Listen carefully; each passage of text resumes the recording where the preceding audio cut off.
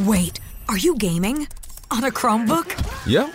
It's got a high-res 120Hz display, plus this killer RGB keyboard. And I can access thousands of games anytime, anywhere. Stop playing. What? Get out of here. Huh? Yeah, I want you to stop playing and get out of here so I can game on that Chromebook. Got it. Discover the ultimate cloud gaming machine, a new kind of Chromebook.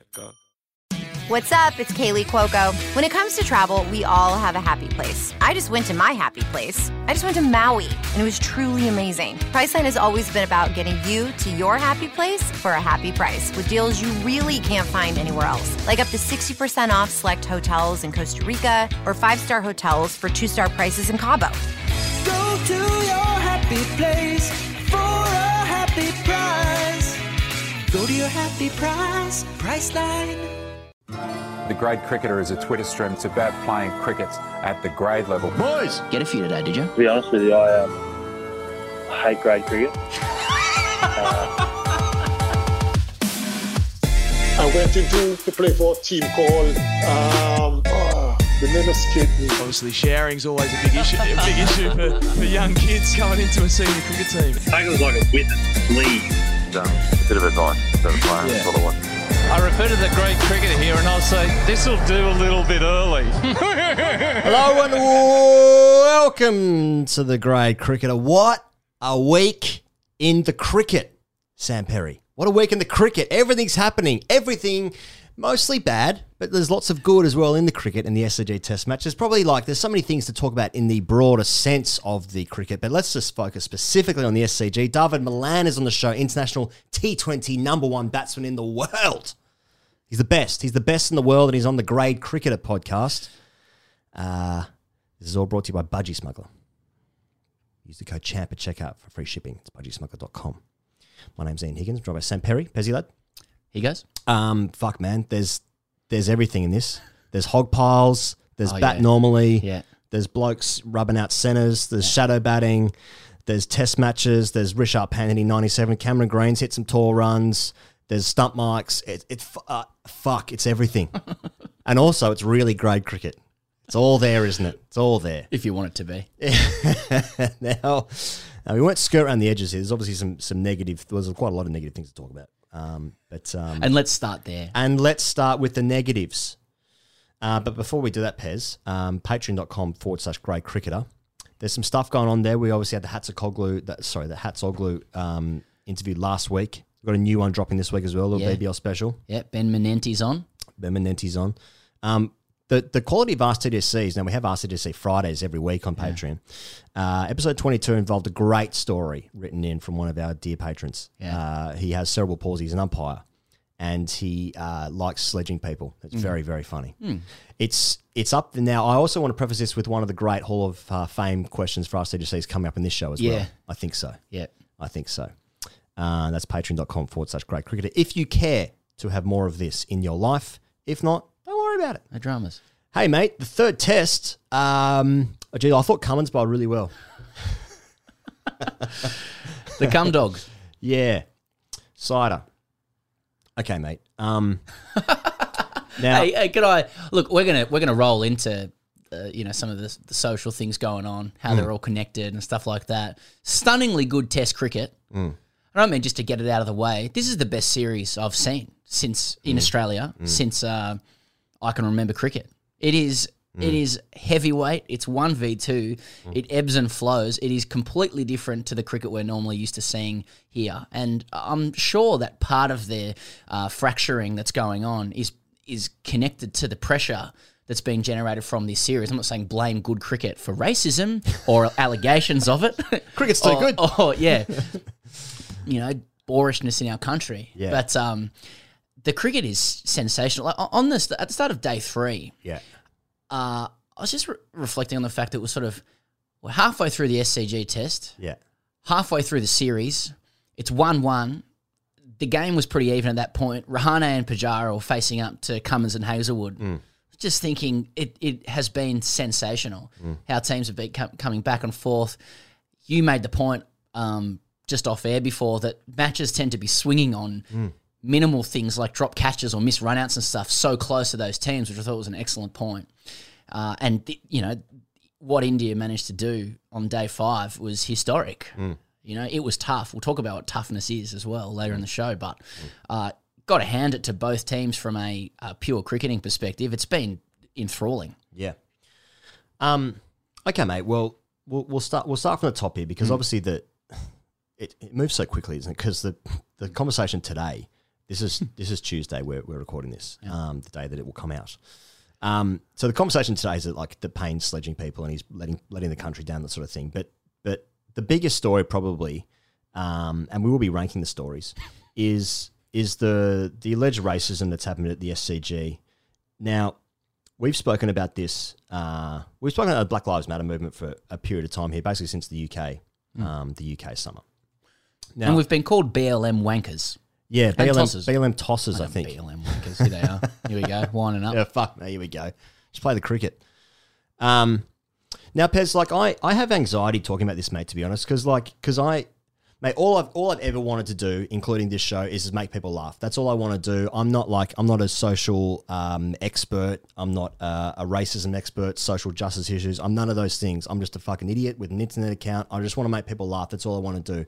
I have anxiety about speaking about this issue because I don't know, man. I don't know what's happened.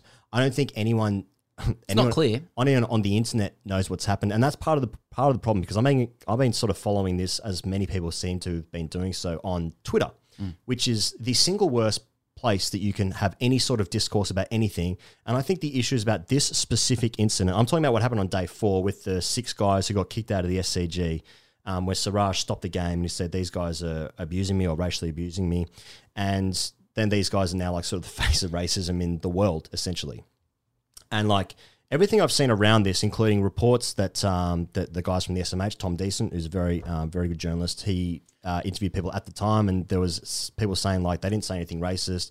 The BCCI have said that the allegation is that that people were yelling out "brown dog," and the day before, I think that was well. the 2 days before as well. It's all part of it.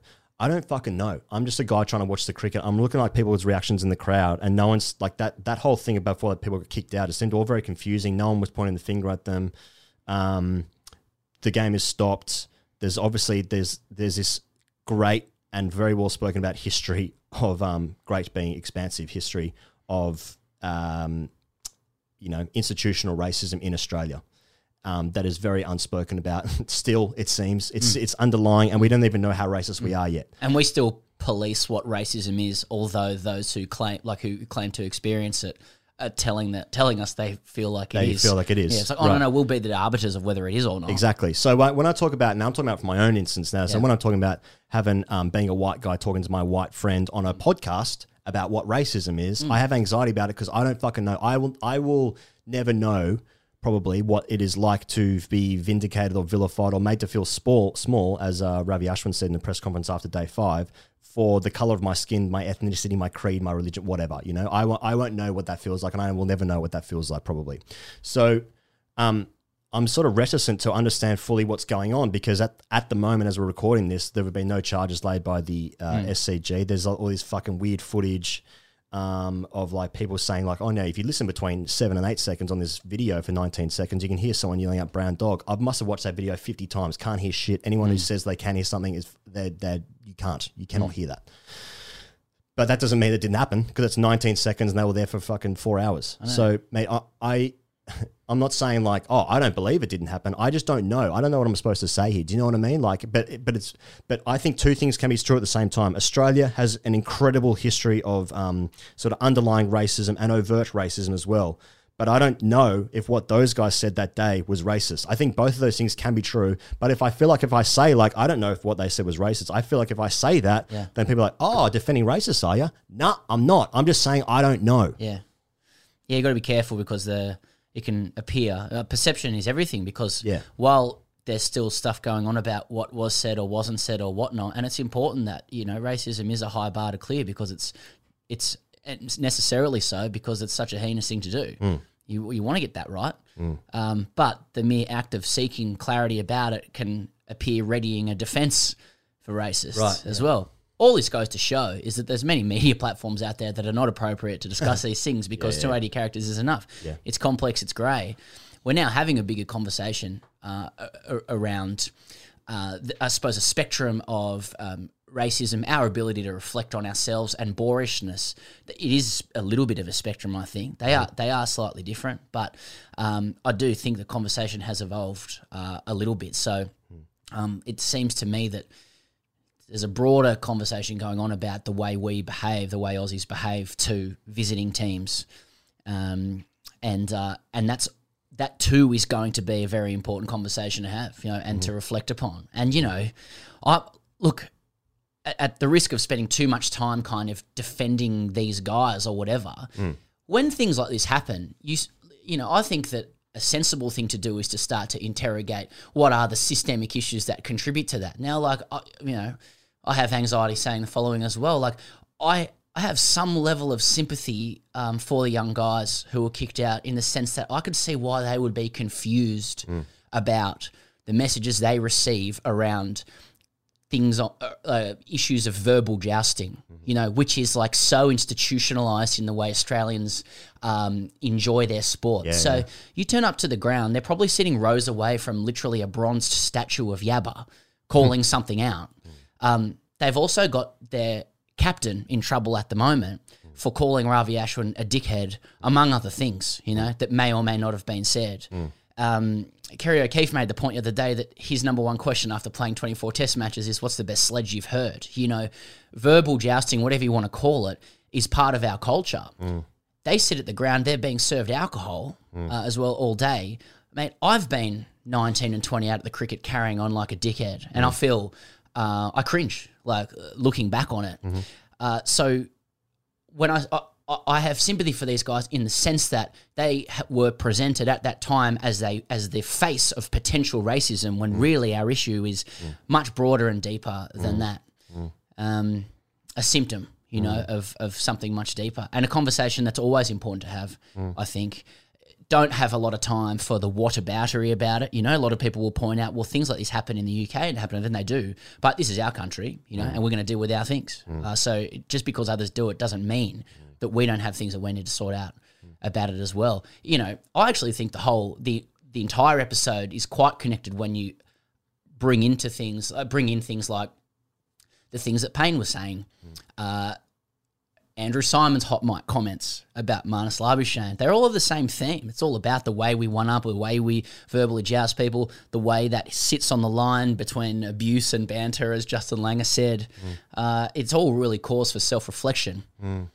If you've got shit chat, just don't talk that much. Yeah, it is. Now, I the racism thing, I don't, as I said, I don't know about. But like the abuse element, I'm exactly the same as you, Matt. I can think of instances in my life where I've either seen it or been the guy myself. Now, I've never yelled at anything racist, I will say that. Now, here's another part of my anxiety. I don't want to be sitting here on, the podcast and be like, oh, I'm fucking holier thou. Let me preach from my high horse position, because I've made so many mistakes in my life on a cricket field. Outside of that, I'm no one to be saying like, well, this is how you should live your life, because I'm a fucking idiot. But like, I remember one of the first times I ever went to the SCG, people listening for the first time, Pez and I both from Sydney, so like all my cricket experiences apart from recently have been watching cricket at the SCG. One of the first times I ever went with my dad, and Devon Malcolm was filling down the boundary, and there was a guy behind me, big fat guy, and he was yelling out to Devon Malcolm, fucking move your big fridge or your big washing machine, or a combination of those two things, that kind of abuse, stuff like that. I remember sitting in the SCG members maybe 15-ish years ago. VVS Laxman was fielding. A guy yelled out, I've said this before, I've told this story before, someone yelled out, Laxman looks like he just sucked off a horse. That kind of shit. I remember when I was maybe, first time I ever went to the SCG by myself, I was maybe 15, something like that. It was a one-day international, and Michael Bevan was fielding on the boundary, and I was with my mate, and we were doing the Bevan, give us a wave, Bevan, give us, and I think about it now, it's like, mate, you're a fucking dickhead, just shut up, because I'm now ruining the experience for everyone around me. Another time I was at the SCG, Australia-New Zealand ODI, when was that? I think it would have been about 18, 19 maybe. So yeah, 2 years ago. And I was like just hammered at like 2:30 in the afternoon. Bought like a bottle of rum into the ground. Yeah. Drinking in the day, son. Then like starting walking down. I was in then it was the top section of the Doug Walter stand. It's a different setup now. They knocked it all down. But back then, I was trying to start like Mexican waves. People were like sitting with their partners and shit. I was like, oh, let's start a Mexican wave. 10, 9. It's like, you're a fucking twat, mate. Just fucking sit there and watch the cricket, you dickhead. So what I'm saying is like, I've been in a position where like I've been the idiot at the ground who's like yelling out things. You know, I'd say I've never abused someone, but like I've been the guy who's fucking annoyed the experience for other people around, just being young and idiot, alcohol, these sort of things. And it's just now I think about it now and being like, mate, that's really stupid. That's embarrassing. It's embarrassing to even talk about it now. I suppose the question is why? Like why, not just you, but like why are we like that? Like, you know, what is it about the conditions of our country or sport that sets up that relationship where, you know, sledging others is part of the enjoyment of it, even felt like a little bit of a rite or part of the ritual of the day. You know, that's where you start to look at leadership, you start to look at example. You know, when you're young, you just follow what you see to be right and enjoyable. I was the same. I couldn't wait till I was like 18 to get out into the outer and drink a few beers and carry on because when you're with your mates, you think you're hilarious. Everyone thinks it's hilarious, especially when you've got a few beers in you and you carry on. Well, it's interesting, mate, isn't it? Because that's sort of like a bit more than 10 years ago now, and it's like I would never do that now. Yeah. And it's almost like when I got to that age, when I got to like 18, 19, first time out of the house kind of gear, you know, could buy alcohol at a bar at the ground. I was lionizing the things that I'd seen from when I was a kid when people could drink full strength alcohol on the hill and yabba and all that kind of gear, stacking up beer snakes, all that sort of thing. And that to be fair, lots of that can still be fun as long as no one's getting hurt kind of thing, you know? But it's... It is really strange that in Australia that's part of the consumption of sport. That's what it appears to be. And like you look at the videos and people yelling out Siraj, give us a wave and stuff. No, I'm just saying like I've literally done the same thing, not to an opposing player or anything like that, but it's like oh my God, why are you doing that? Yeah, why are you doing that? And you kind of hope as well that those guys who got kicked out of the ground, they must be in fucking pieces now. Of course, yeah. I mean, I don't even know what they said, but and this is the thing, right? Like I don't want to dedicate too much time to the didn't they around something racist said, though that is important. Yeah. But there's a bigger it's moved into a bigger discussion now. But what we're left with is images. You know, it's just so embarrassing. Again, whether or not it's happened or fair or not, and hopefully that's all happens in a really just way, if that's even possible now, with their faces being on TV and stuff like that. But like, you're left with the images, you're left with the still images, you're left with people overseas looking at it and going, oh, the Aussies are up to it again. Back at it, you can't talk about these things as isolated incidents because our country has form around this kind of stuff. Right. And so someone might say, listen, we can't actually isolate if they or there was other racist things said. But there's a lot of people around the country who'll be like, well, it does happen in Australia. You know, you don't have to look at what happened with Adam Goodes. And that just kept going on and on and on and on. Yeah. You know, we have form, we have priors on this kind of stuff. So that actually impacts the way people perceive it. I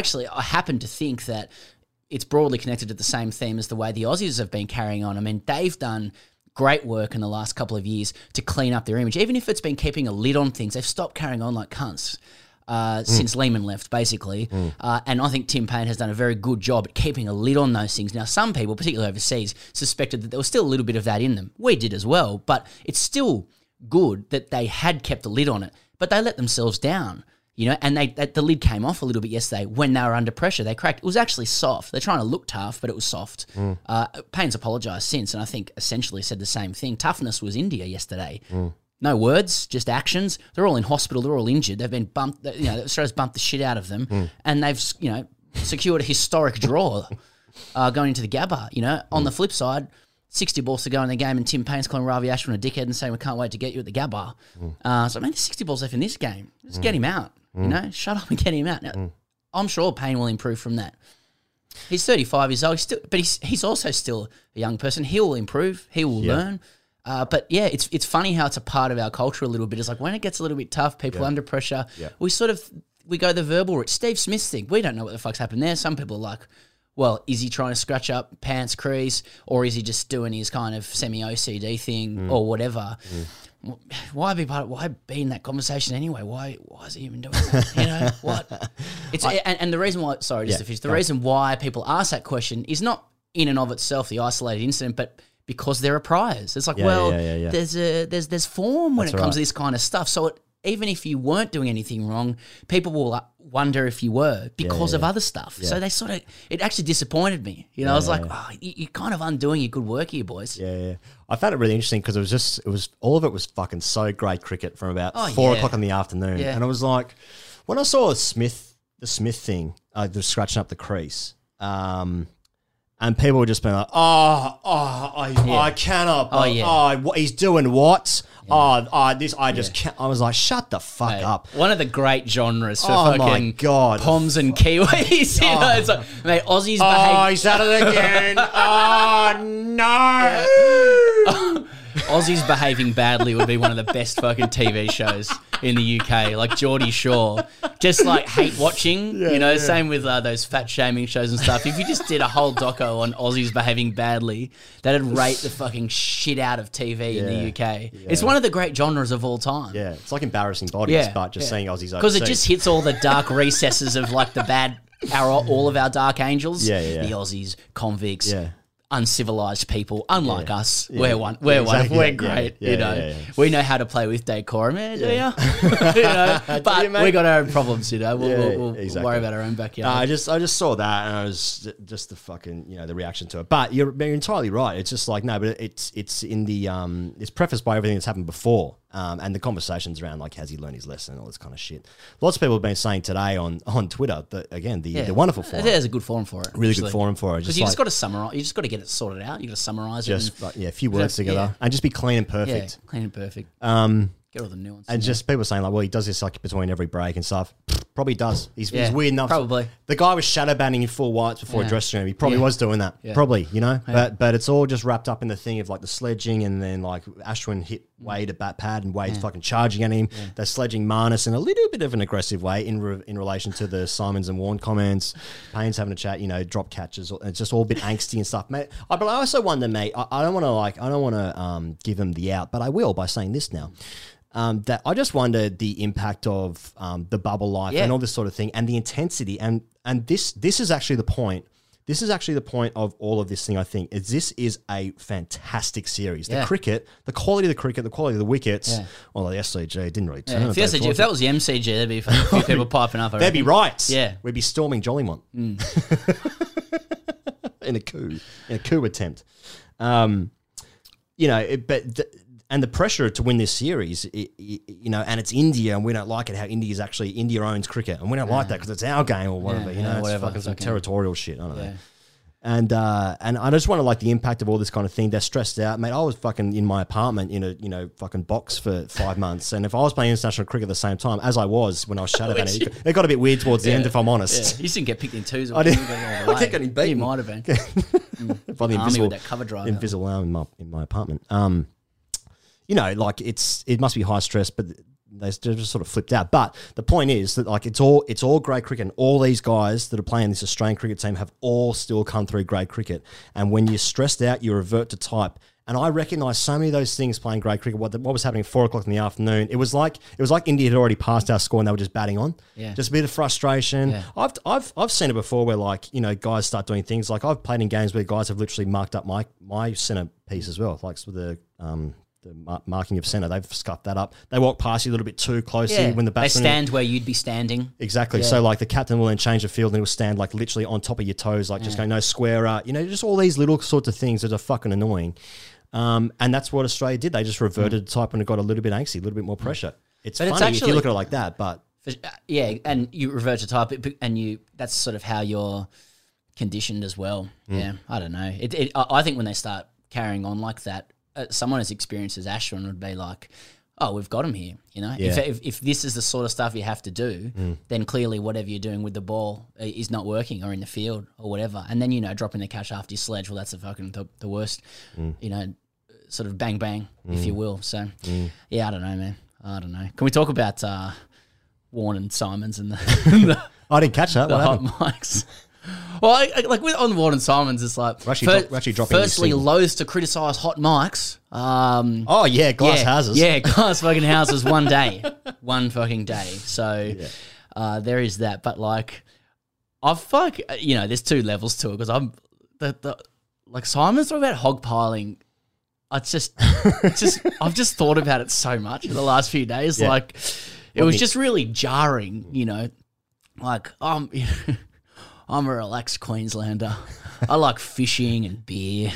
But if you fucking step out of line, and by line I mean a vaguely defined set of behavioural norms that me and my fishing mates will be the arbiter of in Queensland, I'm going to get every teammate to jump on you and I'm going to squeeze your guts out of your ass.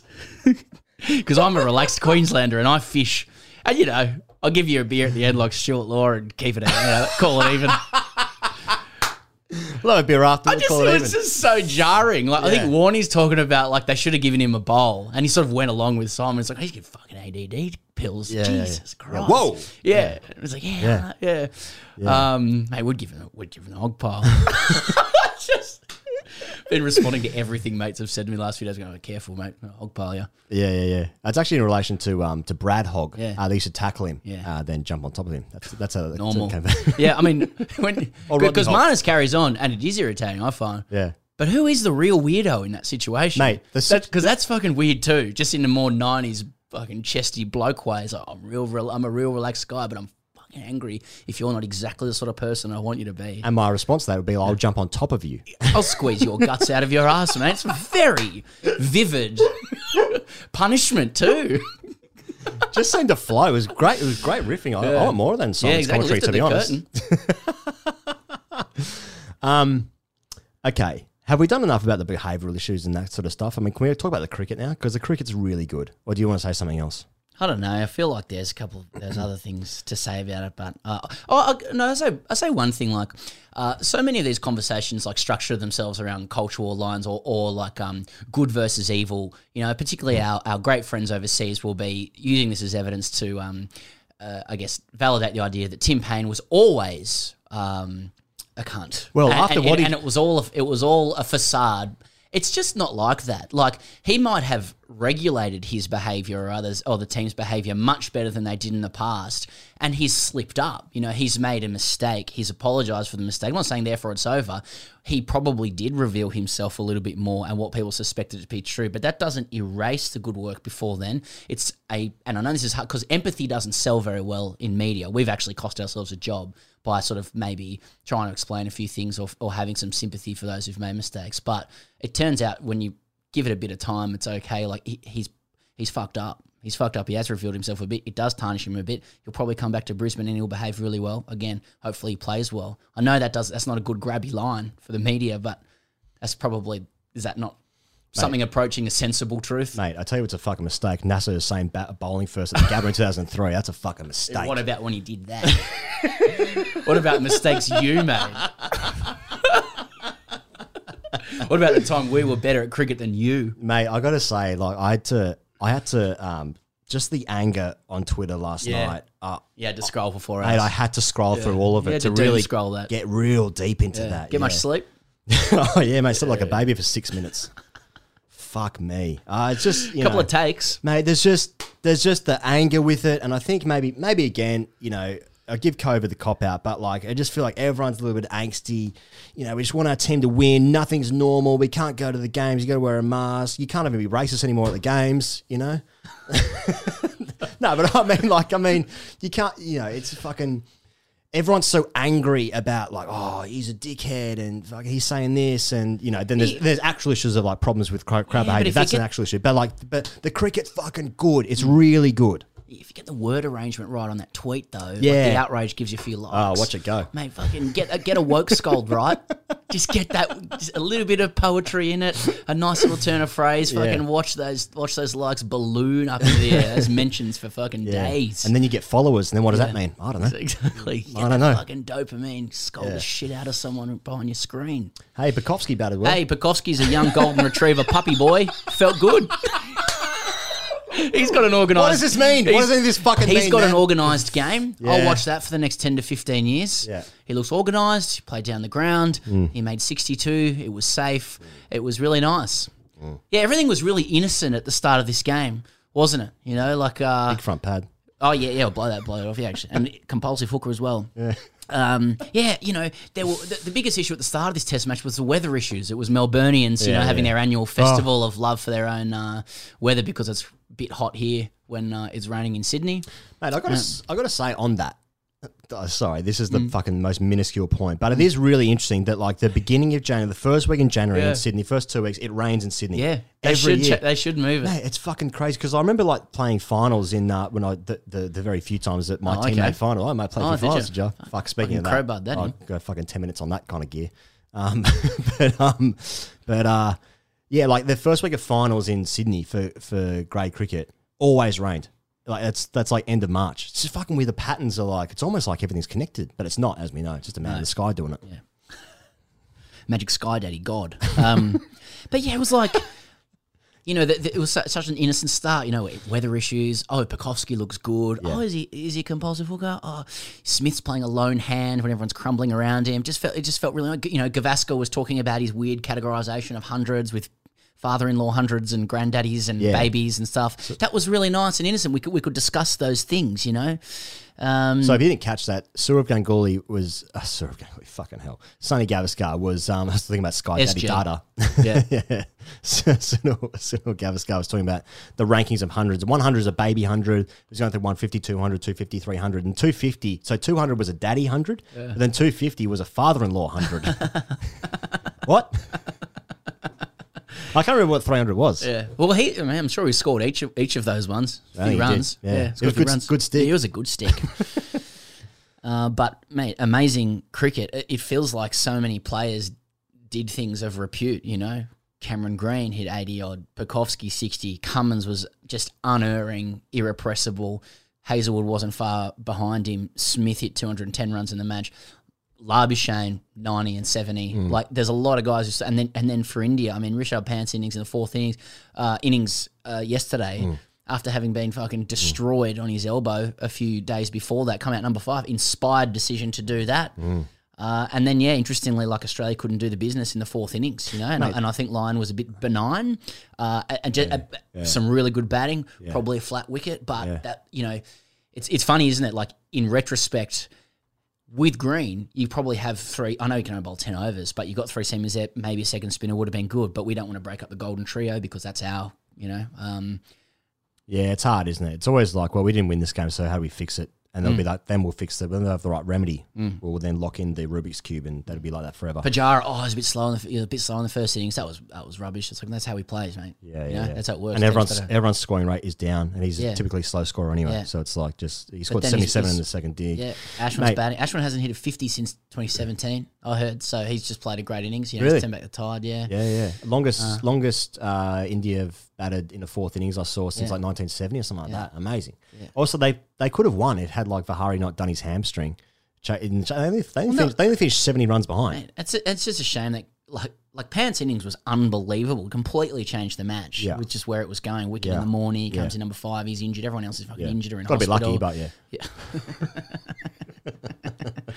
but So, how tough are these guys? And and they do it, and they do it in their own way. They don't do it in the way we do it, mate. Let's talk about the depth of India at the moment. Yeah. Like I think I said this last week. This is a fucking generational Indian team. It's gonna get better. Like I was like, oh no, once these guys go through, there's actually no more Indians coming through. A fair few coming through, I reckon. Yeah. So unavailable at the moment, obviously Kohli, Ishant Sharma's not even travelling, Yadav injured, Shami injured, KL Rahul's gone home. They've obviously got concerns for Jadeja and Vihari, who are probably not going to play. I mean, Vihari's not going to recover from a torn hamstring in a week. Jadeja's broken his thumb, hasn't he? Oh, he's got a fracture and a break. In his thumb, I believe it is. So he ain't playing either. So they're missing 6 of their frontline first teamers, basically, and they're still competing with Australia in Australia at this level. It's lost every toss. Respect. They've lost every toss. They've had the second of Australia's had the choice of the conditions every game as well. Well, mate, I've got to say, it's fucking set up for the Gabba. Mate, if Australia, beautifully, fantastically so, mate. If Australia were playing, if they were batting in the fourth innings or at the SCG. Could they have batted 120 overs against Ashwin? Fucking splitting cobras down there. Yeah, exactly. So that noise for the visual. I didn't understand how he bowled, but when you made that noise, now I get it. That's tough to play. Yeah. They raised $3 million for the McGrath Foundation as well. Just to throw it out there. There are positive things that happen. Yeah. So, it was just a sensational test match, marred by ugly scenes that you just wish didn't fucking happen, but they do. Got to keep working on it. Yeah. Got to keep working on it. Yeah. But, you know, it can also be true that the cricket is fucking magnificent. And it's, extremely compelling. So we go to the Gabba now. Yes. So can India win that? Now, let me give you the record, Pez. Okay. Of Australia's record at the Gabba. Someone wrote in saying, why is Australia so good at the Gabba? Well, let me tell you, fair listener. So they've played Australia have played 55 times at the Gabba. They've won 33, drawn 13, tied 1 and lost 8. So Australia has not lost the Gabba in 28 matches, which goes back to 1988. They haven't lost a test match since 1988 at the Gabba. Pretty good record. I don't know what to say to that. It's England's Edgbaston, the graveyard of many teams. They go there, they can't win. But can Australia face Boomer in the Gabba? He's a pretty good bowler. Well, Siraj has bowled well. Yeah, like I think the conventional thinking is that what happened in the last game will happen in this game. So if India finished on top, Australia's got 130 overs in their legs. Rahane finally wins a toss, has a stick. Australia's tired, maybe. But the way international cricket tends to go is like what happened in the last match doesn't seem to impact that much what happens in the next match. Like teams do just yo-yo, depending on who gets the advantage. But there's something pretty, something like I use the word tough. It's something pretty robust and resilient about this Indian team, and they're obviously all worldies. It should. They're obviously two really close teams. Australia will have the advantage at the Gabba. I mean, when that wicket will be very, very good. Sorry for the Aussie Quicks. Lyon tends to bowl there as well, I think, from memory. So a couple of guys have come back into form. So Australia, you'd imagine, would still have the advantage. Mate, it's really fascinating because Pekovsky looks like he's dislocated his shoulder. That's what that injury looked like. So he's probably going to be pretty unlikely to go to the Gabba. See how that goes. Yeah, obviously. I heard hopeful, and that Warner's not looking good. No good. Okay, so then they're going to make a change, which means that Harris will come in, I presume. Harris for Warner, unless they go to Wade, dive in the batting, and then Wade open and head comes to come in. back in. I don't know, one of those two options, I guess. But it's interesting. What if India finally win a toss? Gabba always does something in the first session, always does a bit early, to use the grade cricketer cliche. And Australia are fucking 3 for 50 at lunch on day one. 3 for 50 is slow scoring. But, it's all possible. It's all possible. And Australia's still so heavily rely on Smith and Labuschagne. I know Cameron grew at 84 in the second. He's batted really well. But if you gun to your head, who's going to score a 50 for you for Australia? It's if Smith doesn't and Marnus doesn't, then looking a bit grim. Well, I think in just raw cricketing terms, the thing that went wrong for Australia in this last test is that they couldn't get them out in the fourth innings. They couldn't get them out, yeah. Lyons didn't bowl with the requisite penetration, and I don't think. Look, it's just in the cold light of day, it's unlikely they're going to have that problem at the Gabba, unless it's a real road or something. But the Gabba is usually going to provide enough assistance for the Quicks to do their damage because it's the Quicks who really do it. Lyon is a symbiosis bowler for Australia. To understand him, you have to understand how he works with the other Quicks. Sort of in and of himself, he's a very good bowler, I think. But he's rarely that kind of match winner against the odds for them. So I think the Gabba will be really helpful to Australia. They played pretty good cricket all the way up until, a third of the way through the final day. So they'll think that they can improve on that. So Australia 4-0? Australia 4-0, but India, the good guys, were the villains. Are we the baddies? Are we the baddies? Yes. Yeah, we are. Yeah. Australia's the bad guys. All right. Well, mate, we spoke to Dawid Malan. Now, we spoke to Dawid a week ago. When was that? Was that a week ago? Something like that. So we're not going to ask. You're not going to hear a question of what's it like to play against the Aussies, are they cunts? Yeah, exactly. Yes. Wonderful chat to him. Very nice man as well. And that's the most important thing. Who's a good bloke and who's not. That's right. But of course, Pez, this is brought to you as ever by Ponting Wines. Ponting Wines. Use the code GET-A-FEW at checkout to get 10% off a case. Very proud to be sponsored by Ponting Wines because his name is good. He's a good cricketer. He's a good stick. Yeah, real good Hell stick. of a stick. Hell of a stick. Struggled in India, though, so you got to keep that in mind. That's true. Mate, speaking of what about the stats for, Smith in the top 3 big boys? Unfortunately, Joe Root slipped to one side which is fair because he ain't a big boy no more, as we discussed back in the UK summer. But the big three of Williamson, Coley, and Smith, and it was like the averages, who scored the runs, who scored the most amount of Test hundreds. Coley and Smith are both on 27. Joined Border. Williamson's just on 24. Yeah, joined Border. He was pretty good. About 7,500 Test runs each for all of them, I think I'm right in saying.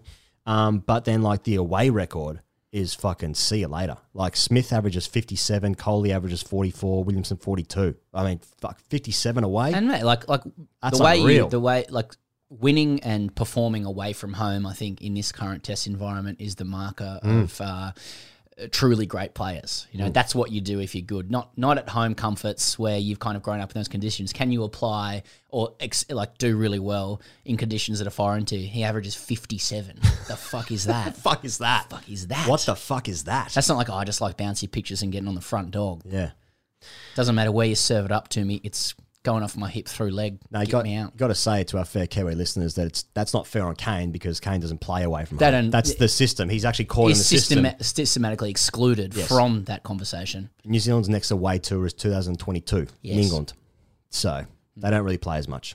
Not his fault. He also doesn't get to play against New Zealand. A couple of runs against Mitch Santner. Yeah. Colin. Anyway, Pony Wines, get a fuse, okay? Here's Dawid Malan. Come on, guys. Let's make the use of Marnie while we got him, guys. Scored a few runs this Test. He's back, boys. Yeah. Couple of runs and he's back. No, just fucking bat properly. Bat properly, bat properly, bat properly. Do something, that or his ADD. I'm going to be, I would have been sitting with Roy and Warney saying the same thing. You'd have to give him the hog pile. Mate, you keep that shit up, we're going to squash the guts out your ass.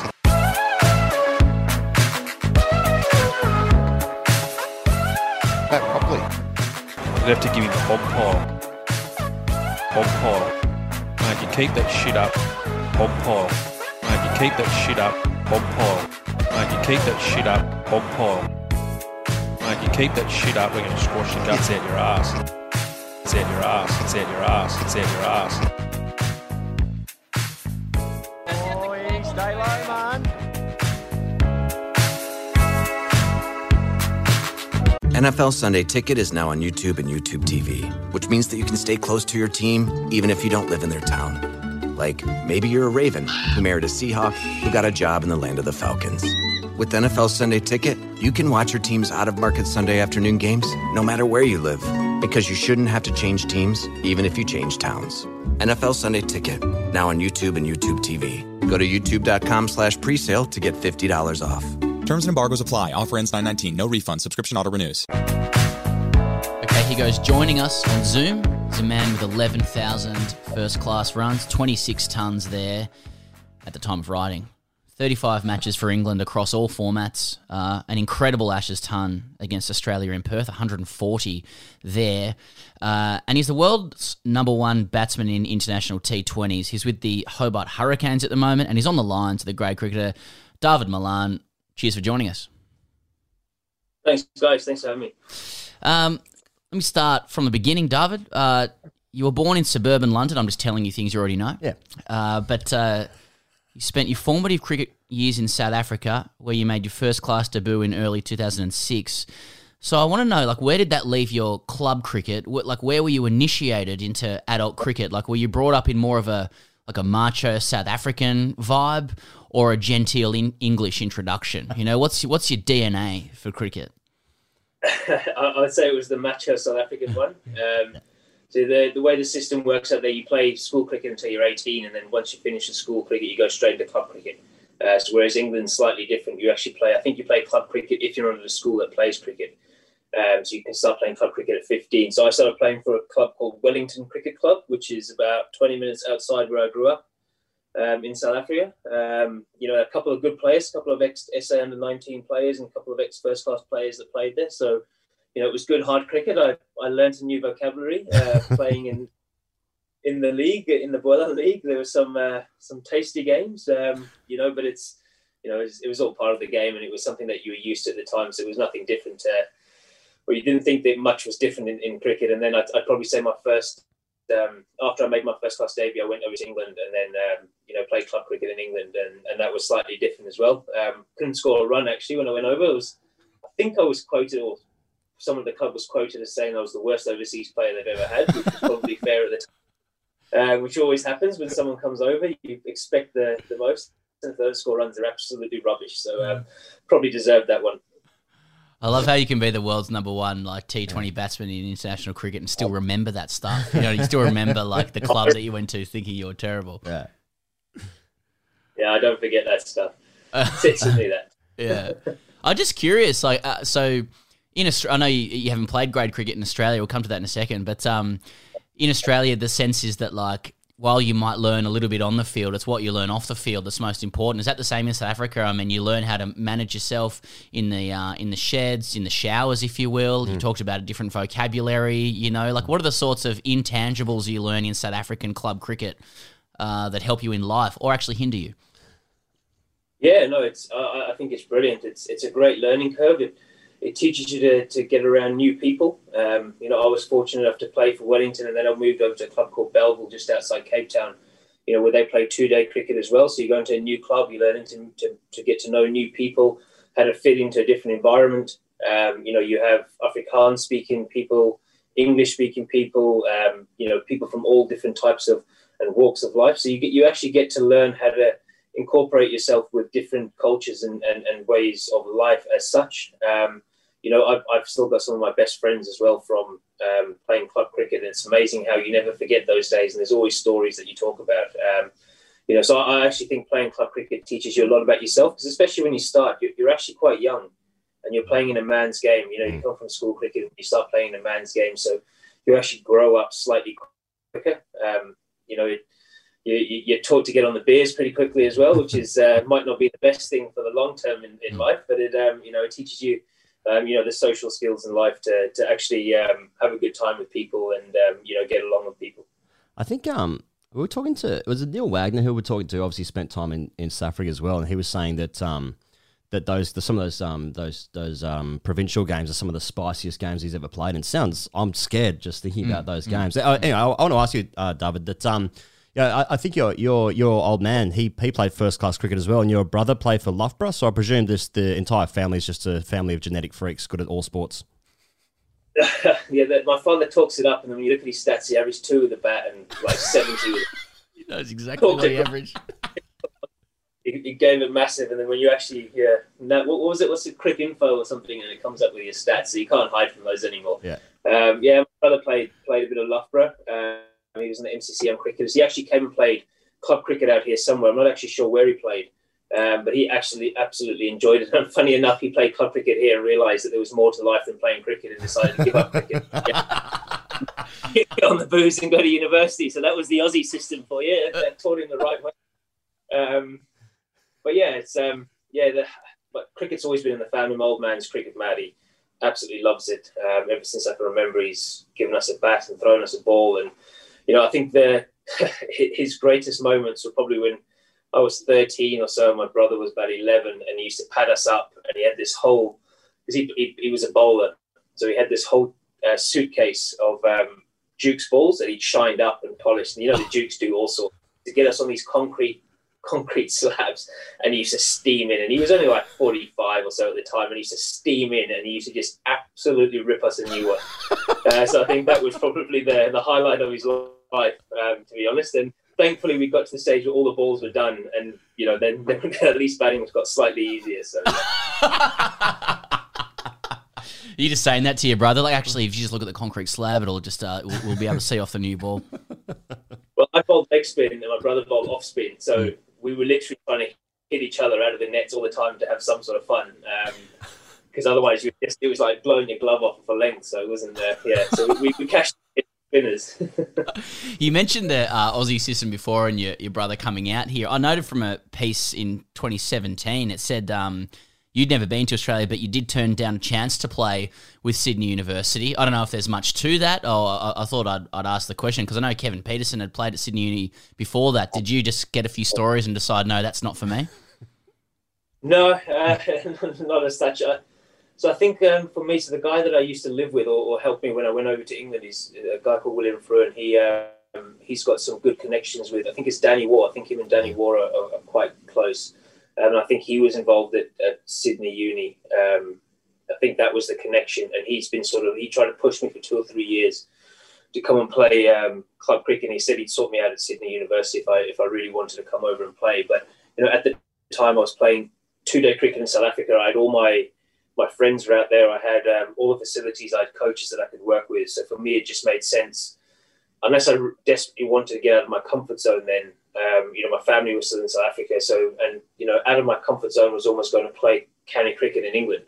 So I was under pressure for 6-7 months of the year at a high intensity. So for me to go back to South Africa and actually play with my mates, have all the facilities that I needed to help keeping me improve, was probably the only reason that stopped me coming to Australia. Sydney Uni would have needed another player at that point. Yeah, we start in twos. Yeah, start in twos, yeah. You must have an affinity with Australia though, David. I mean, obviously you got your Test century, 140 at the Wacker. I note that Ed Smith, national selector, sort of said that your game was more suited to playing away. Obviously, there's a big series here next year, another Ashes series. You must have your eye on that. So, are you playing in the Big Bash this year as a bit of a PR play to make Australians love you? Well, I don't think they love many Englishmen. I can tell you that much. Having crowds back, it's amazing how many times you get told you're rubbish again. But no, playing in the Big Bash is something I've always wanted to do. It's from the outside watching the tournament, it's been fantastic. So to finally be part of that is a fantastic experience. Obviously, quarantine and all that has sort of changed that slightly this year. But the tournament itself and the brand is fantastic to be part of. Ed has said that I'll probably be better suited for overseas cricket, but he hasn't picked me on one overseas tour since he said that. So I don't know if that actually was what he meant. But it's like I'd love to play in the Ashes again. Whether I'm good enough or not is a different story. I'll leave that to Ed to decide whether I'm good enough or not. But I've gone away and scored runs since I've been dropped in county cricket. So now it's up to him to decide whether he needs me or not, because there's some fantastic young players that are playing for England at the moment that have done very well. Well, we know in cricket that it's often more, it's about more than runs or on-field performances, particularly in different countries as well. There's all sorts of other factors that come into play. I noticed that, you've obviously played under Trevor Bayliss, who's an Aussie coach, who did coach England's side. You had your formative years in South Africa. You've dominated English domestic cricket for a long time before you got to go. We know in Australia there's a certain, archetype of person that tends to succeed more than others with the way they carry themselves and helps with a sense of acceptance. Do you get that sense in England as well? Does it help to come from a certain background or know certain people or carry yourself a certain way to get those advantages or those opportunities that others may not? I don't know. I think it's, I think the English system's quite tough in the sense that if you come from the outside, you have to, you're not known to the system, you're not known to the coaches, that you haven't been identified with you're 15, 16, 17 and played England under 19 to get into counties and things. So it's, I find sometimes because you come out of that system, which is a good thing, you have to work harder and you have to score more runs to sort of get noticed and get more opportunities, which teaches you good lessons in life, especially with cricket, that it's, it doesn't just happen and given on a plate. So you end up having to work extremely hard for it. I wouldn't say there's any sort of secret to it, or because you come from somewhere else, you sort of get more opportunities as such. It's I think with anything, the more you perform, the more you get looked at, no matter what sort of walk of life you're in. Very rarely do you sort of just get identified because you've got the talent. So, Trevor Bayliss was fantastic. It was actually, was it Buzzard, Brad McNamara? Yep. Yeah, he, I think he was a Channel 9 at the time, and he was close mates with the guy that I stayed with that was close mates with Danny Waugh as well. And he sort of, I bumped into him, and he was about 10 pints deep, I think, and he was sort of saying, well, look, it's under Trevor Bayliss, if you play well and you show that you've got the basic things, he'll pick you. He's not going to sort of overlook certain things. He wants the best to play. And thankfully I got picked in a game. I got given an opportunity, and I got picked in Test cricket. I think it was a month later when, so unexpectedly, and Paul Farbrace actually said to me, he said, Trevor Bayliss sort of watched me play that first game and said, well, he goes forward to the full ball and he goes back to the short ball. Like, why haven't we seen this guy before?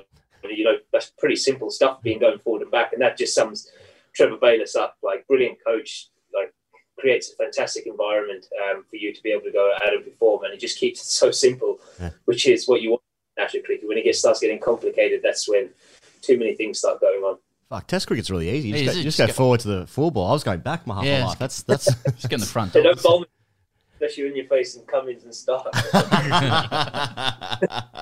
I wonder, because there are so many Aussies, knocking about in the UK county system, David. And there was actually a really interesting story this week about Stuart Law and Shane Watson and their relationship with each other. And they had this really spicy relationship where Shane Watson left Queensland, then Stuart Law didn't like that. Then they had this like running battle for almost a decade or years anyway in Sheffield Shield. And I know that Stuart Law was the coach at Middlesex for your last 2 years. You spent 13 years there, and then before he moved to Yorkshire. And I wonder if there's like a generational thing of like maybe butting heads or different ideas or anything, because I know your last year at Middlesex, I think you guys finished 8th in Division 2 of the county championship, but you yourself scored 1,000 runs, and you might have been a bit like, well, I've got things I want to achieve here. I want to win some trophies, and Stuart Law might have been coming at a different time, but was his ideas, did his ideas of coaching or anything clash with you, or was it just that you wanted to move on to a different challenge? I just needed to move on to a different challenge.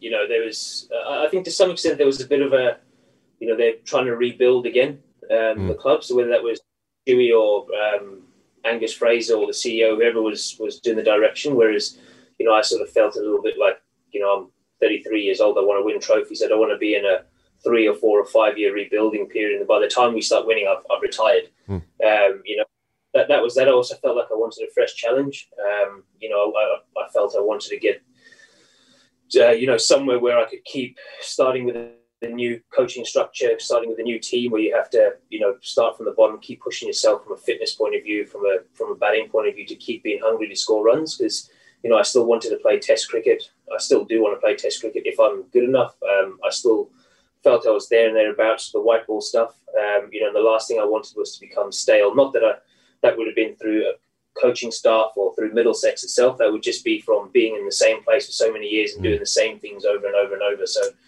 that was more the reason that I left, was, just to give myself some sort of kick up the backside to keep wanting to get better and improving. I actually think that I've reaped the rewards from that, of going away and having a new environment where I've have to start from scratch again, start from the bottom. It's not just expected, you are expected to score runs, so to have that pressure on you again, is a nice feeling. Well, you are dominating, David, and you're doing particularly well in the T20 format. How good is it that you can be the world's best T20I batsman? Recently, you dominated against South Africa. You averaged 50 in that format, and the thing most people want to talk about is whether or not Owen Morgan likes you. Yeah, I've heard a lot about this stuff. It was, after the New Zealand series, when was it, like 14, 15 months ago, whatever it was, suddenly me and Morgs hate each other and we don't speak to each other, and we all this stuff, which is absolutely absurd. I've said this before, in the 14 years or 13 I was at Middlesex, whatever it was, we've never had an argument. It's amazing how people sort of jump on something and they look into something, and then one guy says something in some sort of way, and then suddenly everyone jumps on something. So it was quite funny to watch and to listen. And you don't get picked for a game, but you've been told before the series you're definitely not playing the game, whether you scored 400s or you get 4 noughts, and then suddenly because you're not playing the game, it's because you've fallen out or something. So it's absolutely absurd. I don't think anything like that takes place in international cricket, and especially under Owen. Well, that's just the nature of cricket, though, isn't it? Like, as in, we always just pick at the thing that seems a little bit wrong, even though so many other things can be right. And to that end, I was curious to ask you, like, you've spoken so much about being the world's best T20I batsman, and at the start you said, it felt a little bit weird. I'm just sort of putting words in your mouth there, but I'm sure it's something that you're very proud of, and it reflects wonderful results at that level. I just wonder about, just with our grade cricket experience, what you've observed the reaction from your mates around you being, like teammates and stuff like that. Have they been a little bit like, oh, what's that about? Or how, I'm really proud of you and stuff like that. But have they been a little bit like, oh, what's it? What's this? Oh, that's normally Coley or something. You know what I mean? Like, yeah, I think initially when I got there, because I haven't played a lot of games, you sort of look at it and go, gosh, how is that sort of the place, when you have someone like Coley and Bubba and these guys that have been so unbelievable for 50, 60, 80 games, to suddenly have a title that says that you're a title that says you're a better player than them when, deep down you probably know you're not anywhere near as good as them. So to have that title was, initially it was quite, I was quite taken back by it.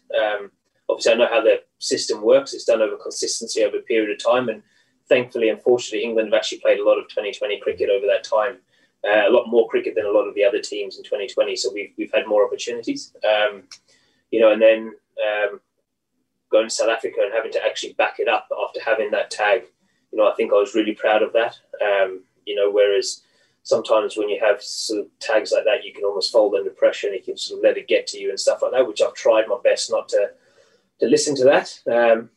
Batting out here, it's not really helping as well. With every time I walk out to bat, the announcer goes the world #1 batter or something like that. And you're like, you're setting me up for a first baller or something here. So, and then with the boys in the team, it's actually been quite funny because when it was initially, Joss and Morgs both like, oh gosh, #1, mate, well done, awesome work.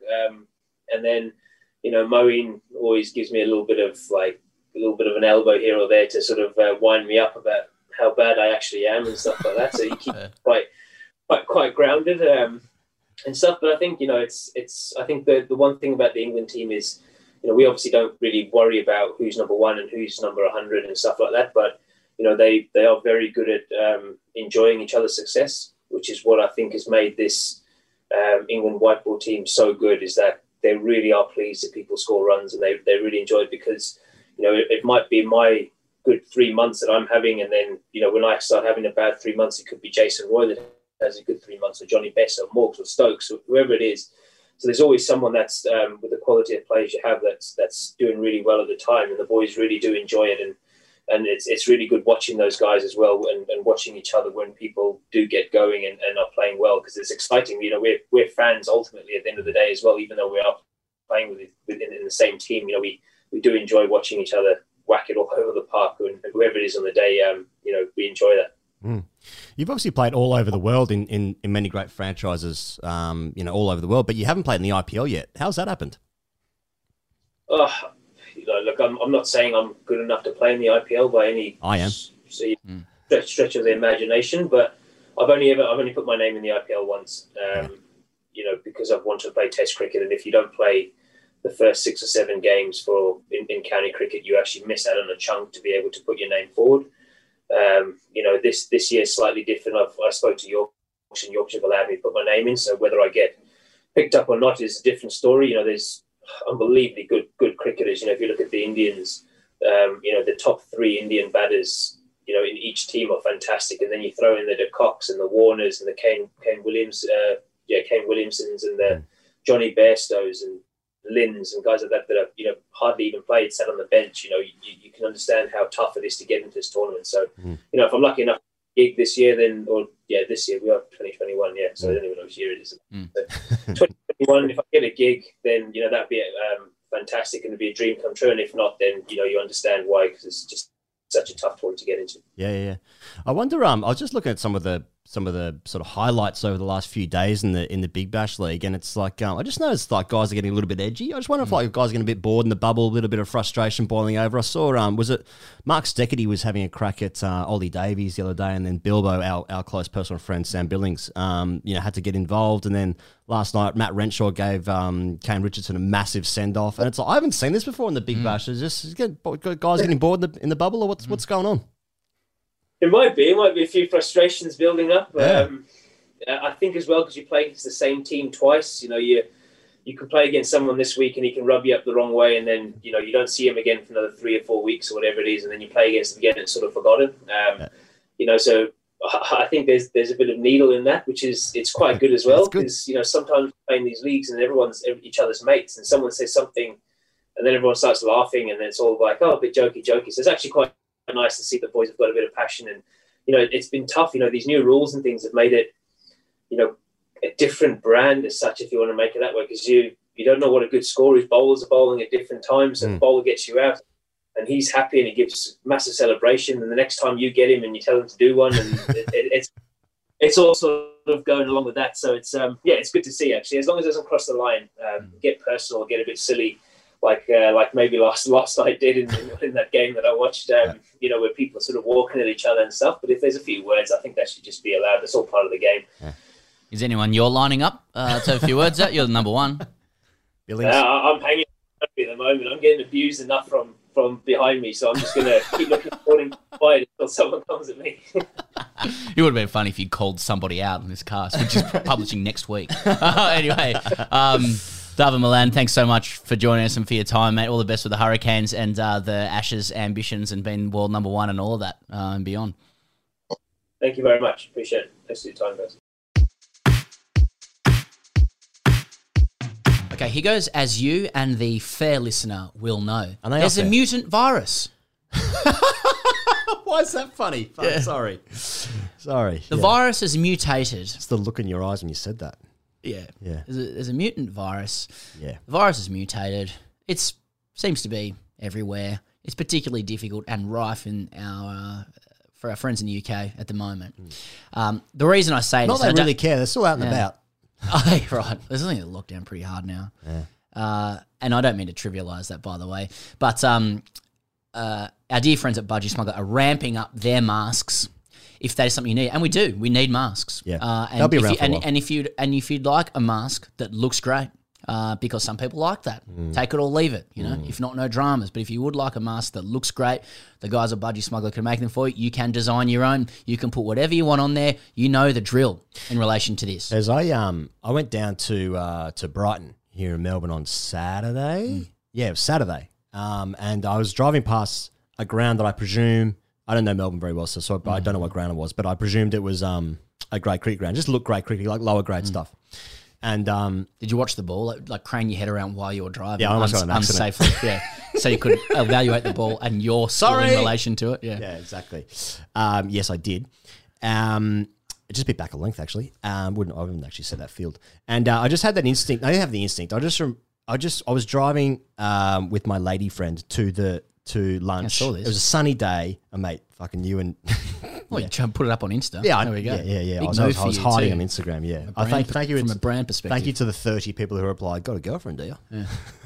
Actually fucking scroll through my message requests. Anyway, so I was driving to lunch and beautiful sunny day, and I was just thinking I'm driving to a happier life. And then I was thinking about people who drive past cricket grounds yelling out, "How's that?" Why is that the instinct? And then I was thinking, put on a face mask. How's that on the face mask? Ah, nice. There'll be people out there in light of last few days who'll want to put pictures of Smith crying and Warner crying and stuff on there. I wouldn't advise it, but the point is, it's your right, and that I'm sure the Budgie Smuggler guys will upload it. If you want, just trying to give you a few ideas and spitball. I personally wouldn't. Yeah, that would be weird seeing Smith's face at a press conference on your mouth. I played soccer with a bloke once. He's an English guy. And living in Australia, he was not good, and a huge Liverpool fan. Yeah, right. And his number plate, personalised number plate, was Hate United. H8 United. It was more like that's shit. Why focus on the thing you don't like rather than the thing you like? But, anyway, this is a long way of saying Budgie Smuggler are doing masks. That may or may not assist you with the mutant virus. When I say that, I'm not saying that I'm against masks. No, I think masks work. Now, that's different to the Teenage Mutant Ninja Turtles, isn't it? And yet it still feels the same when you say mutant. I love Teenage Mutant Ninja Turtles. Same. Raphael forever. Boys. Same. When I was a kid, I used to have a full turtle suit costume. He was angry, Raphael. Was he? Yeah. I think he was a sledger. Had some dad stuff? Yeah. Oh, he's just grumpy, broody. Okay. But he might have a reason for that. Where does Splinter come in? It was the Master. Yeah. Master Splinter. BudgieSmuggler.com. Chant for free shipping. Hashtag us. TJC. Now. Here we go. Strap in. Woo! Hell of a week in the cricket. All right. Let's just get into it. Come on. Anon. I'm nervous, man. No, don't be nervous. It's a great story. Dear Higgs chap and Pez chap, probably best this one stays anonymous. I'm a 27-year-old working for the NHS as a COVID tester. Good on you. I haven't... You can't say that without being like, yeah, good on you, mate. Yeah, true. Like going to a dinner party. Thanks for coming. Oh, why is that a send-off? TFC award. I haven't played All right. I haven't played cricket in about 5 years after ending my career playing a bit of second and third 11 stuff, but still follow the game. And your podcast means that cricket seems to be rooted deep in my subconscious, as it is with so many of us. An important factor to note is that I'm also a gay bloke. Not usually a relevant factor, but quite important in relation to this story I'm submitting to two strangers on the internet in the hope it might raise a few cheap laughs. There's a whole discussion around me being gay and the fact my dad ran away when I was 18 months old, but maybe that's for another day. About a month ago, I was bored out of my life at home and decided to stroll through the gay dating app Grindr. It's important to say that although it's described as a dating app, it's more often used as a casual sex hookup app for guys. I received a message from a guy asking if I wanted to go to his and have a threesome with him and his boyfriend. Pics were exchanged, they were attractive enough, and they'd caught me in the right mood, so to speak. So I made the short drive and arrived at their house. Making my way into the house, I found them both in the living room. Now, I'm not the most awkward person going, but also I never really know what to say in these situations. Luckily for me, after years of listening to the Grade Cricketer podcast, my subconscious knew exactly what to say. For some inexplicable reason, the greeting I chose was to bellow out, "Boys!"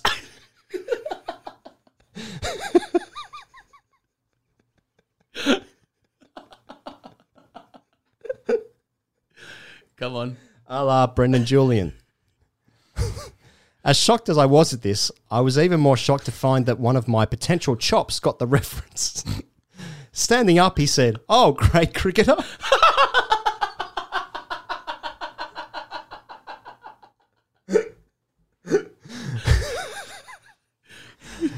After a short conversation about cricket, hardly foreplay, we did the deed.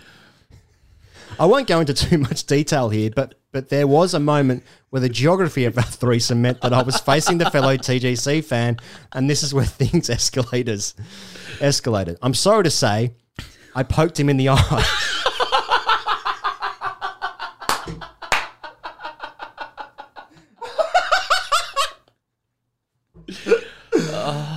Fuck. I don't know what came over me, but I just couldn't help myself.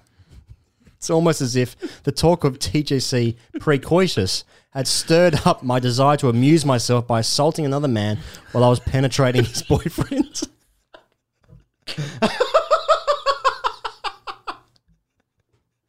Needless to say, I found it hilarious. While he got the reference, the victim of my eye poke was pretty hacked off as his boyfriend was wondering what the hell was going on. The sex was ruined and I duly left, still chuckling to myself on the drive home. My questions are as follows. Because I'm a COVID tester, can I now say I've made my test debut and done a bit of test stuff? Are you boys proud of yourself that your content has such reach that you've infiltrated gay group sex? Should I go around again? I still sometimes chat about with my old GM hero, and clearly the fact I managed to deliberately jab the tip of my finger into someone's eye during sex means my hand-eye coordination is still pretty good. Thanks, boys! Anon. What's the one? Just the physical symptoms. I'm sweating again. I'm at work, man. Yeah. I'm working right now. I don't know, man. So he's walked into a threesome, and his instinct was to go, "Boys!"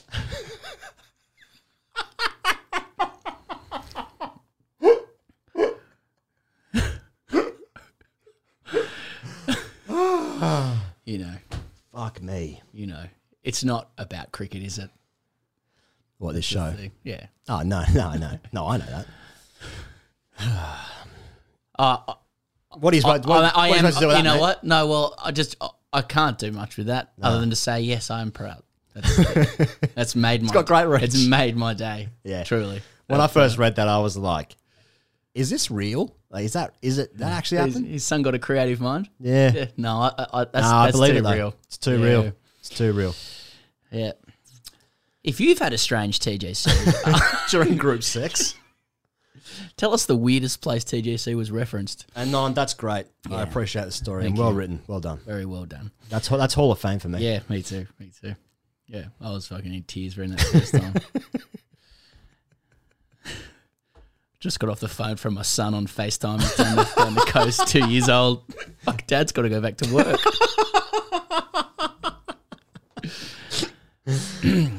Okay. We happy? Yeah. Bob wrote... Well, two questions there. Bob writes... Yeah, it is a deep question, isn't it? Yeah. Evening, fellas. I'm writing to you from the empty front room of my family home during a Christmas holiday evening. It's empty because Mum's out and my father has chosen to spend the last hour outside alone with a beer, as it's, inverted commas, quite a nice evening. For context, I'm a UK listener. It's currently -1 degree outside and he'd rather sit in the pitch dark than spend time with me. But enough about that man who is my father in name only. My real issue is about the true big daddy of my life, and by that I of course refer to the alpha of my cricket team. I'm 25 and have played once for my club for a few years now as a lanky opening bowler to a decent UK amateur level. It's no Sydney Test cricket, but then if I wanted to be abused for 8 hours by men with identity issues, I would stay at home with my biological father and save myself the match fee. Poignant. The undisputed... We actually play Red Joe. Match fees fucking... Yeah. The undisputed alpha of our club is late 30s and part of a family dynasty that has been the backbone of our club for generations. He obviously also plays ones, fields at first slip, and opens the batting with typical alpha attitude. To illustrate, last season he'd been caught long on for a 13-ball 38 in the third over of a game and returned over a boundary quipping, I was just in one of those moods where everything had to go. Fuck. I can imagine that. Exactly, yeah. He later regaled us mere mortals with the story of a 20-something him snapping his banjo string whilst chopping our teammates' then recently divorced mother-in-law on the hallway stairs of their family home, whilst our teammates' then girlfriend, now wife, slept blissfully unaware in an upstairs bedroom. Can I stop there, mate? Yeah. What's snapping his banjo string? Is he talking about his dick? I presume he means his penis, yeah. Okay, right. He snapped his dick whilst chopping our teammates' then recently. Okay, got it. Okay. Yeah. The alpha had been talking about retiring at the end of last season. Shock horror, he's actually going round again. And in typical style started brazenly dissecting the credentials of all of us, his teammates, as candidates to replace him as alpha. He looked me dead in the eyes and smirked, "Decent chat and a good length penis, but I just can't have someone with that physical stature replace me." Mate, your penis is a good length. What? What? Why are you saying that to me? Just imagine. Decent chat and a good length penis, but I just can't have someone with that physical stature replace me. I mean, what needs to go wrong in life to get to that point? Yeah. I feel out of breath seeing the quote written out in black and white, but it could be that I've just finished my newly prescribed chest and arms workout routine. Could be. I don't know. I just want to put that in. Fucking out of breath writing. Yeah. Unsurprisingly, he came to the conclusion that none of us were worthy and he was in fact irreplaceable. Yet somehow I feel closer than other contenders. He publicly states that he enjoys our verbal alpha jousting and we have similar interests outside of cricket, recently being invited into his inner circle for midweek beers before lockdown. My question to you is this: with the usual avenues of boosting social capital, such as shower chub-ups, loose drinking behaviour and tall sexual tales, being on hold during the third UK lockdown, how do I feel about how do I seek his approval and ascend to alphadom next season? Is the answer in relentless gym work, better scene presentation, or is all this all wasted energy and am I doomed to social mediocrity?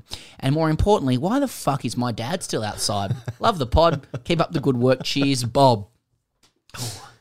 Yeah, okay. Now, people might wonder, Pez, how we got to the situation where the grey cricketer exists and how we got to the stage of what the Australian captain was saying during a test match. I just read that a couple of times. It's all there.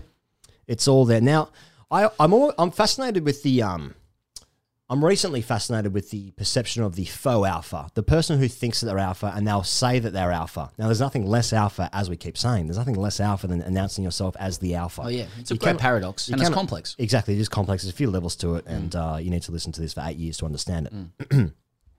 I don't really know what this question is about, other than there being the immediate representation and presentation of male toxic relationships with each other.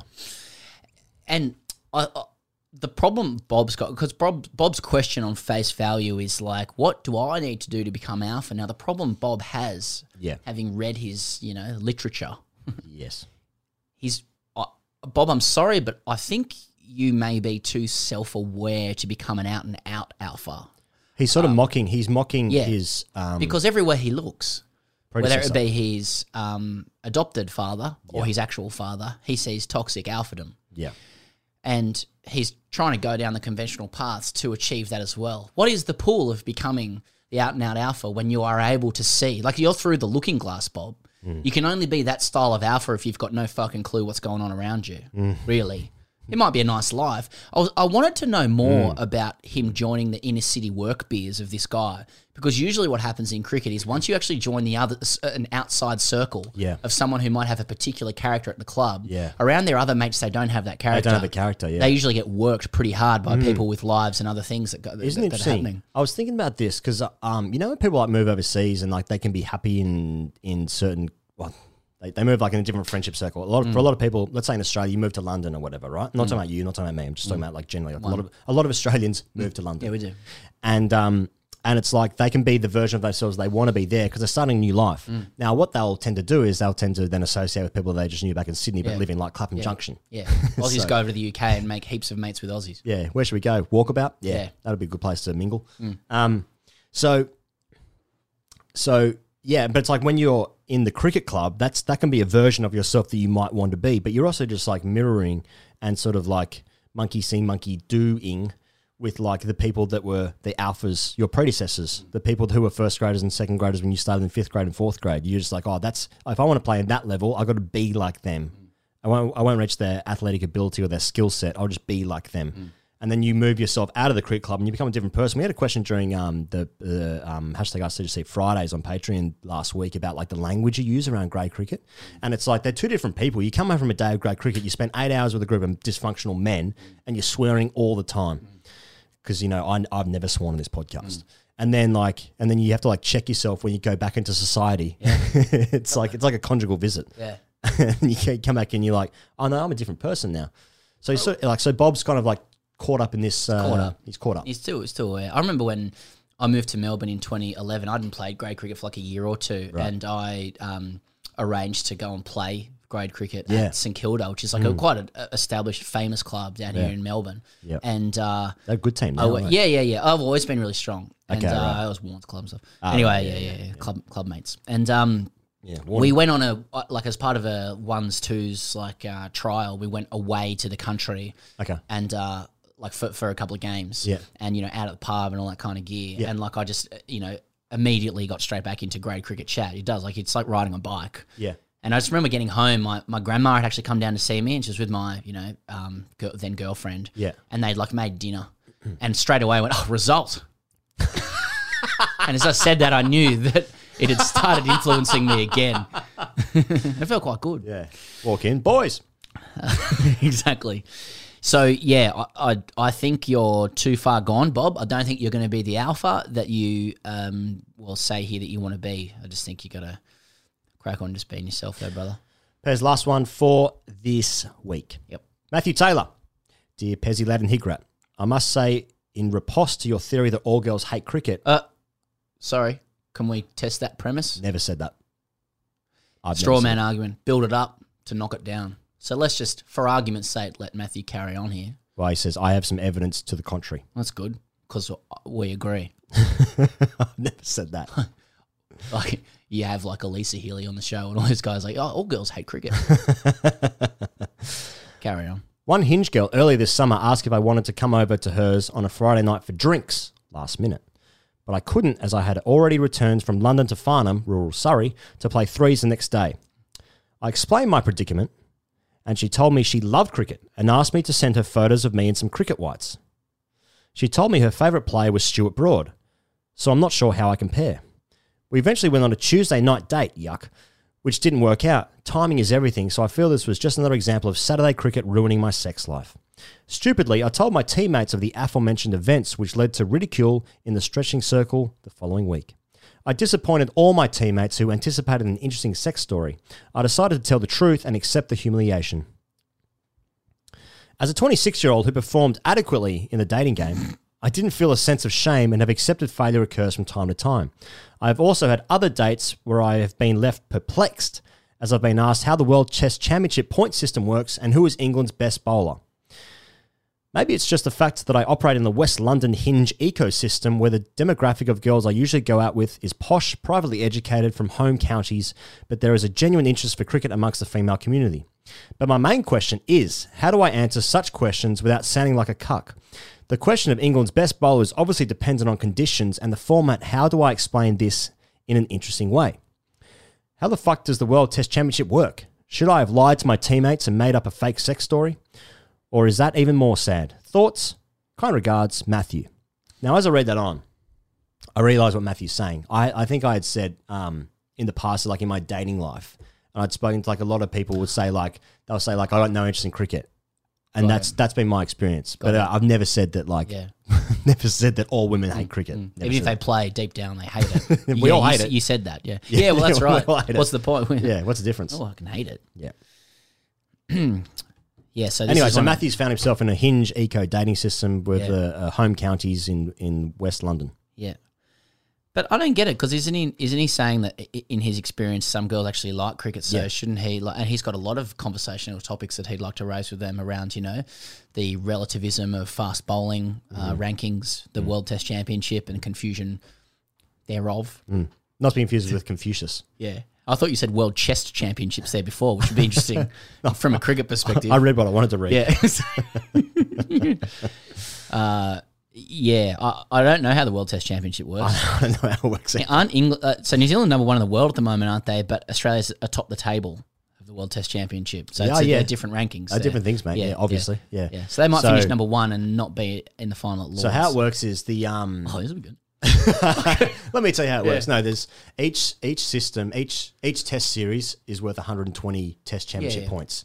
And so that's how like a 5-test Ashes series can be the same weighting as like England, as like a Pakistan and New Zealand of like 2 tests or 3 tests or whatever they're playing. Or the West Indies are 2 tests. That's also 120 test points up for grabs in that series. Because obviously there's only 3 teams who played more test cricket than anyone else. That's how they're bouncing out. That's how Australia's at the top despite having fewer points than India because they've won a higher percentage of their matches or something as well. Fuck me, I don't know. That's how you get the points, yeah. So yeah, just raise that on your dates, Matthew. That should be good. That should be good. Well, for I suppose sex life. what he's asking is like, how do you talk about cricket in a non-cuck way? You got to be cool about it, don't you? I think in that instance you would have to like, if your date wants to bring cricket to the conversation, go for it, man. But I wouldn't be bringing it up first. I think it's an interesting question because, as you say, can you talk about cricket in a dating context without sounding like a cuck? Now, I'm just thinking about, okay, well, who's the best player to have ever played that might still be dating? Shane Warne. How would he talk about? I think Warne wouldn't be talking about cricket. He barely talks about cricket when he's commentating the cricket. That's true. Is that possible? Can you make cricket sexy? If you're talking about the game. If I ever talk about it with a female partner, I'll be very flippant about it. Just give it a whack. Explain that. Because we're watching the Big Bash on our first date. Okay. And Chris Lynn's batting. Yeah, it's hard. I'm not sure how you can sound cool talking about cricket. Yeah, so don't. Really. Be good or fuck off. Bring that in. Thank you very much to Dawid Malan for joining the Great Cricket Podcast. And we hope, from our perspective, that he maintains his number one ranking as T20 best batsman in the world or some shit. So much respect. So disrespectful. This whole show's been about Australian respect. Yeah, exactly, yeah. Fuck, whatever, mate. You give it a hit. Yeah, go out there, give it a bash. Yeah, you play a couple of T20Is, do you? It's very nice, man. Thank you very much for joining us. So thank you for everyone out there listening or watching or wherever you are in the world. Thank you very much. See you guys on Patreon on Friday. In fact, there's a special interview dropping on Thursday sometime. Just check the feed. See you guys next week.